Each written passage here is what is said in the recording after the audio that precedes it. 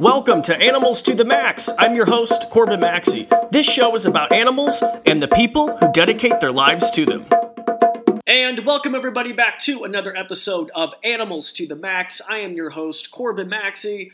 How's it going, everybody? Hope you're doing well. As always, thank you so much for listening to the show. Now, if you are a dedicated podcast listener, I'm talking to the three of you out there. Hi, Mom. Hi, Dad. Hi, Sister. I'm just kidding.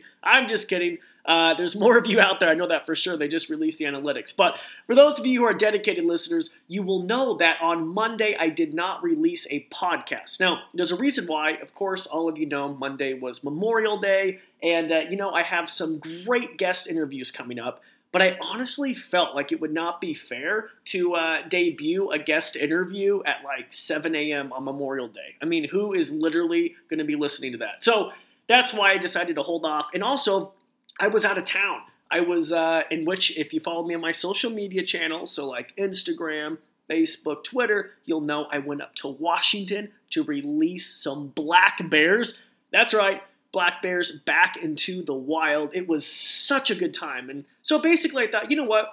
Let's just hold off. I'm releasing something on Monday. I don't think too many people will be too disappointed. And let's maybe just recap my adventure going to Washington to release these wild black bears. But I promise you next week we will once again start with some great guest interviews on the show. But I just want to talk about this. I mean, I literally just got back from Washington. And this was my first time actually going up to the Spokane area.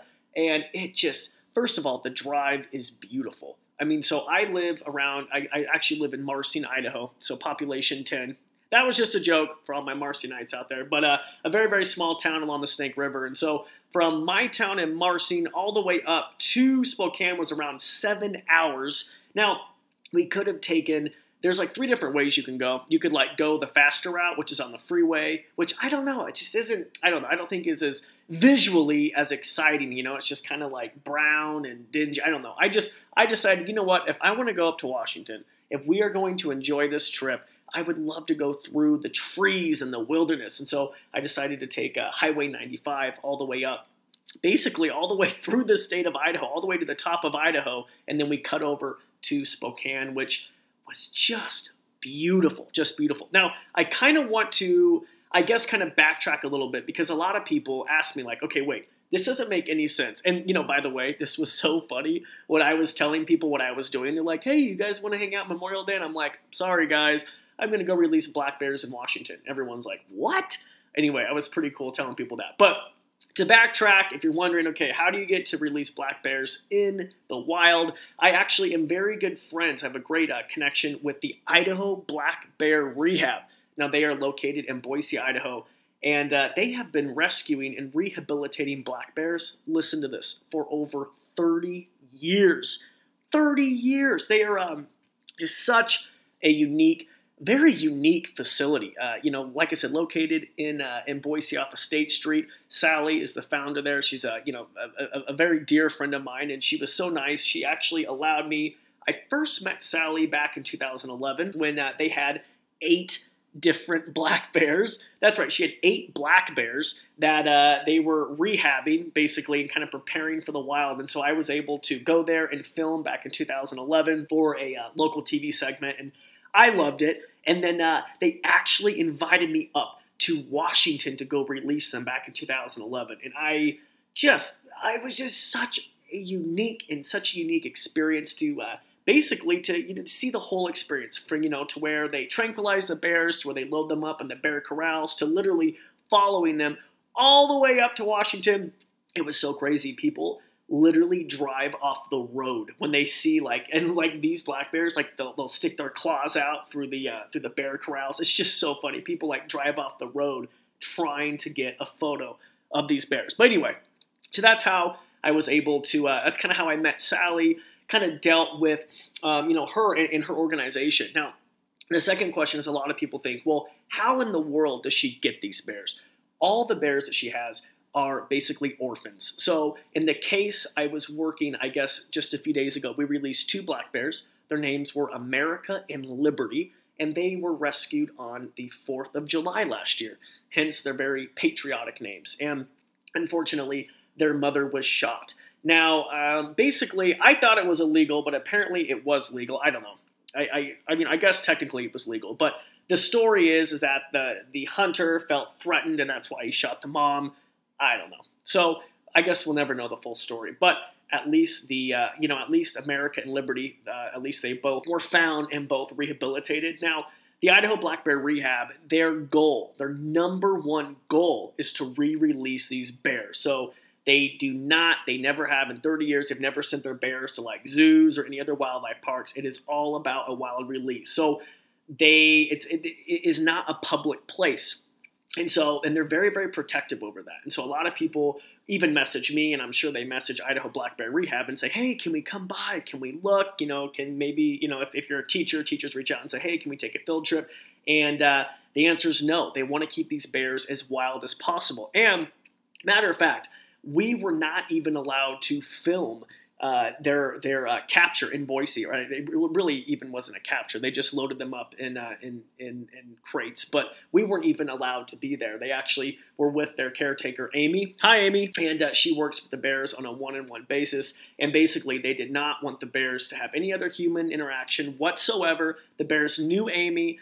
She cared for them for many months. And so we weren't even allowed this time to even go there and film. But with that said, they want to keep human interaction minimal because they want to ensure the survival of these bears. The last thing they want these bears to do is associate humans with food or to get the bears, literally just kind of coming near humans. They want them scared of humans. They just want to keep them wild bears, which is great. So the drive to Spokane was absolutely beautiful. I went with my fiance, Sam. Hi, Sam. It was her birthday, so it was super cool, and she's never been to Washington, and she's never done the bear release, so it's so cool to kind of share that with someone. So we took that 7-hour drive up to Spokane. We met at the Fish and Game up there, which is so nice. I literally drove up. It looks like a palace. Anyway, it was a beautiful building. It's super funny, but I was like, wait, are we at the right place? Anyway, some fishing games I've been to aren't, they're not the newest facility. So this one was a really, really nice facility. But basically, once the bears arrived in Spokane Valley, that's where we went, Spokane Valley, the bears were tranquilized. And then Rich, this is so cool. And I'm actually going to have Rich on the podcast. This is going to be an awesome guest. So Rich is a bear and cougar specialist. Isn't that great with Washington Fish and Game? I mean, that is the coolest. Like, he gave me his business card. It's like bear and cougar specialist. That is the coolest title. I think I might need to change my business cards. You know what I mean? Like Corbin Maxey, alligator wrangler, expert, python poop cleaner. No, I'm just kidding. But anyway, back on to Rich. He is a Washington Fish and Game officer, as I said, bear and cougar specialist. And so he was there with one of his fellow, Fish and Wildlife biologists, Lindsay, I believe her name was. And they were there basically weighing the bears. I think they came in a little over 100 pounds, which is pretty good. They're around 15 months, so they will get a lot bigger. And I have to say, we were shocked at kind of how small they were. And this is completely normal. They really haven't reached that full maturity, but yeah, they're only about 100 pounds. They actually weren't even that much bigger than my pit bull Zoe. And so, but that was, like I said, pretty cool to see them up close. But basically, the bears were tranquilized. They were able to take weights, measurements. They fit the bears with radio collars, which is a great way to track them, just, for Fish and Game, also just for scientific research. And it really is awesome to be able to track these bears. And I remember back in 2011, I asked Sally, because you have to obviously think about this, right? So you've been rescuing bears for over 30 years. You put them back into the wild. You would think that some of them, unfortunately might be turned up harvested, of course, during bear hunting season. But I talked to Sally and she was telling me that only a small percentage, only just a small percent are actually, were harvested or hunted. So a lot of them are very successful in the wild. They stay away from people and they avoid getting shot. So that's great. Great success there. And I'll talk more about that hard release and why it is so successful. I can't talk. Hold on, one more drink of water here. Bear with me, you guys. No pun intended, right? So anyway, they were there, taking measurements, weights, fitting the bears with radio collar, checking out just their dentation, all that type of fun stuff with their teeth. And we were there.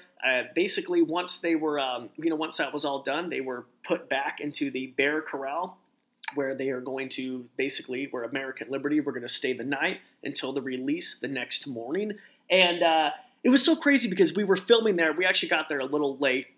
My fiance is as slow as a sloth. So we were there a little late, so we missed out on the waits, but we were right there when they were kind of loading the bears into the long bear corrals, which they're really interesting. I'll actually have to post a photo up on the episode notes. Have to figure out how to do that just so you guys can see kind of what they look like. But basically these kind of look like big round coverts that are covered. They have wire at each end, so you're able to kind of see the bears, and they're on like a trailer. And so that's where the bears were in.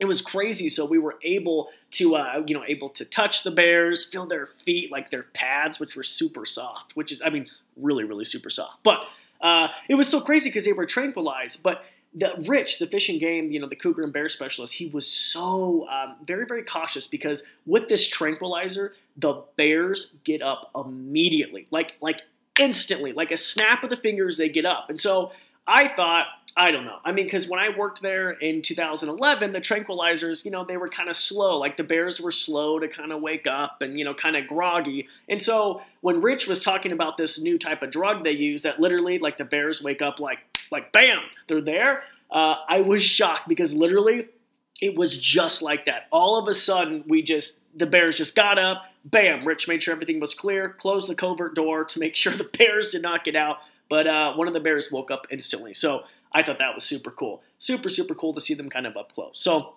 basically, the bears stayed overnight in Spokane Valley in that covert. Of course, they had fresh water. They were monitored by a team of other, fish and wildlife and, fish and game biologists. And basically, they spent the night there ready for an early release.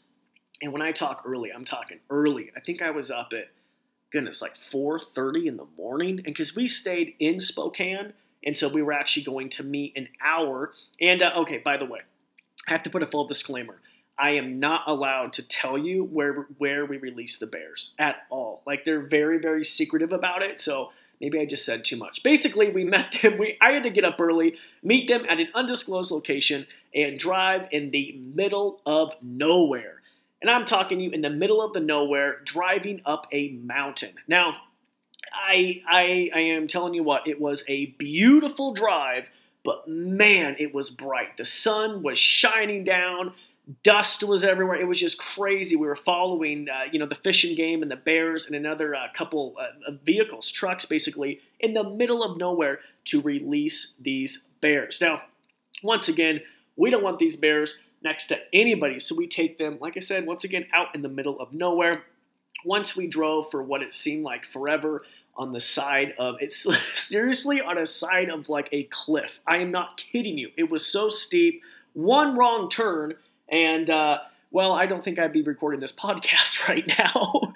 We would just be recording an in memoriam of Corbin Maxey podcast, because one wrong turn, we would have flipped off the mountain and ended up pretty much squashed. So we released them in a very, a very remote location. Now, there are two different types of releases. You have a soft release and you have a hard release. So a soft release would simply be just opening the bear covert door and letting the bears leisurely kind of wander out and just kind of let them go at their own pace, okay?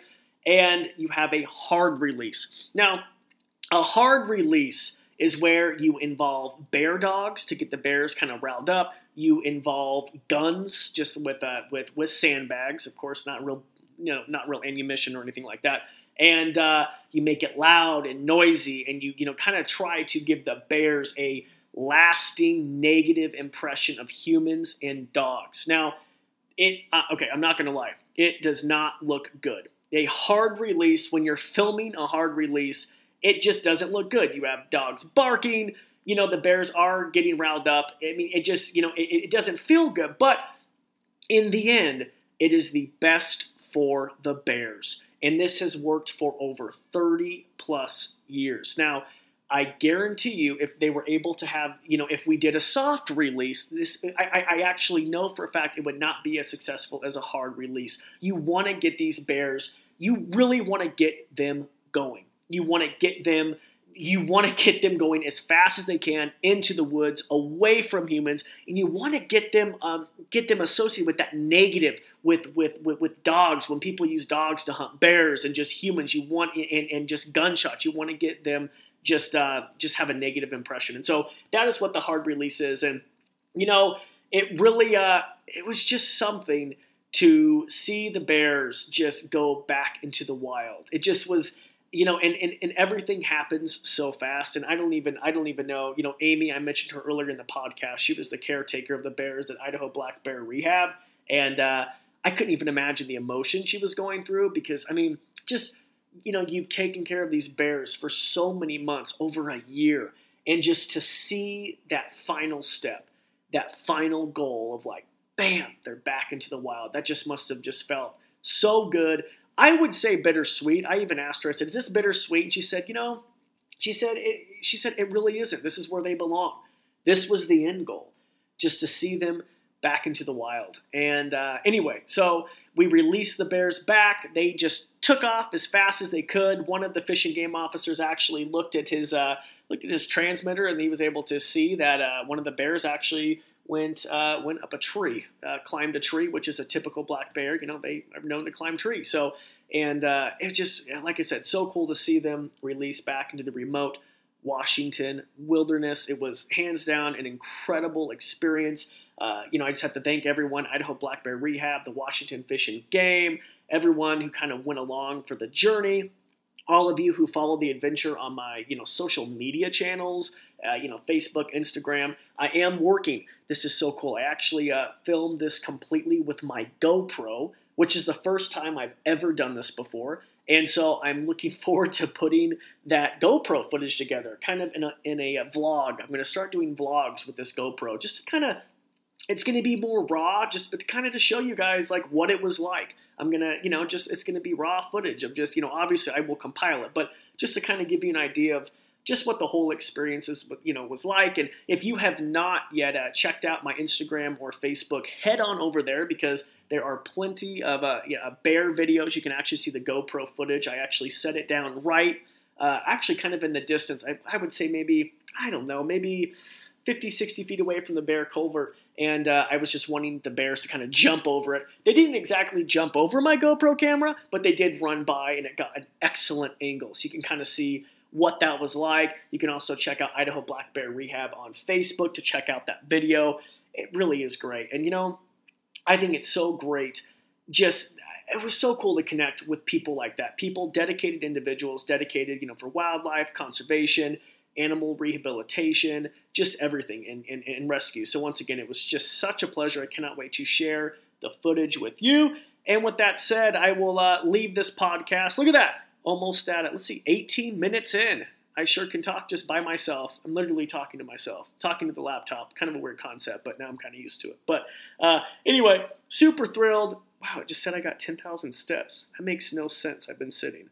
Anyway, something's up with my Fitbit. But with that said, thank you, of course, so much for listening to the show. Sorry I was kind of all over the place with this conversation, but I just wanted to kind of relive everything. And, and like I said, I can't wait for upcoming Animals to the Max podcast and guests and topics. I can't wait. And, like I said, I can't wait to share it all with you. So thank you once for listening. Until next time, have a good day, guys. Thanks for listening to the Animals to the Max podcast. Please make sure to hit subscribe and leave a rating. It really helps me out. I also encourage you to check out CorbinMaxey.com. You can contact me there personally, even suggest a podcast guest, or if you just want to learn more about animals.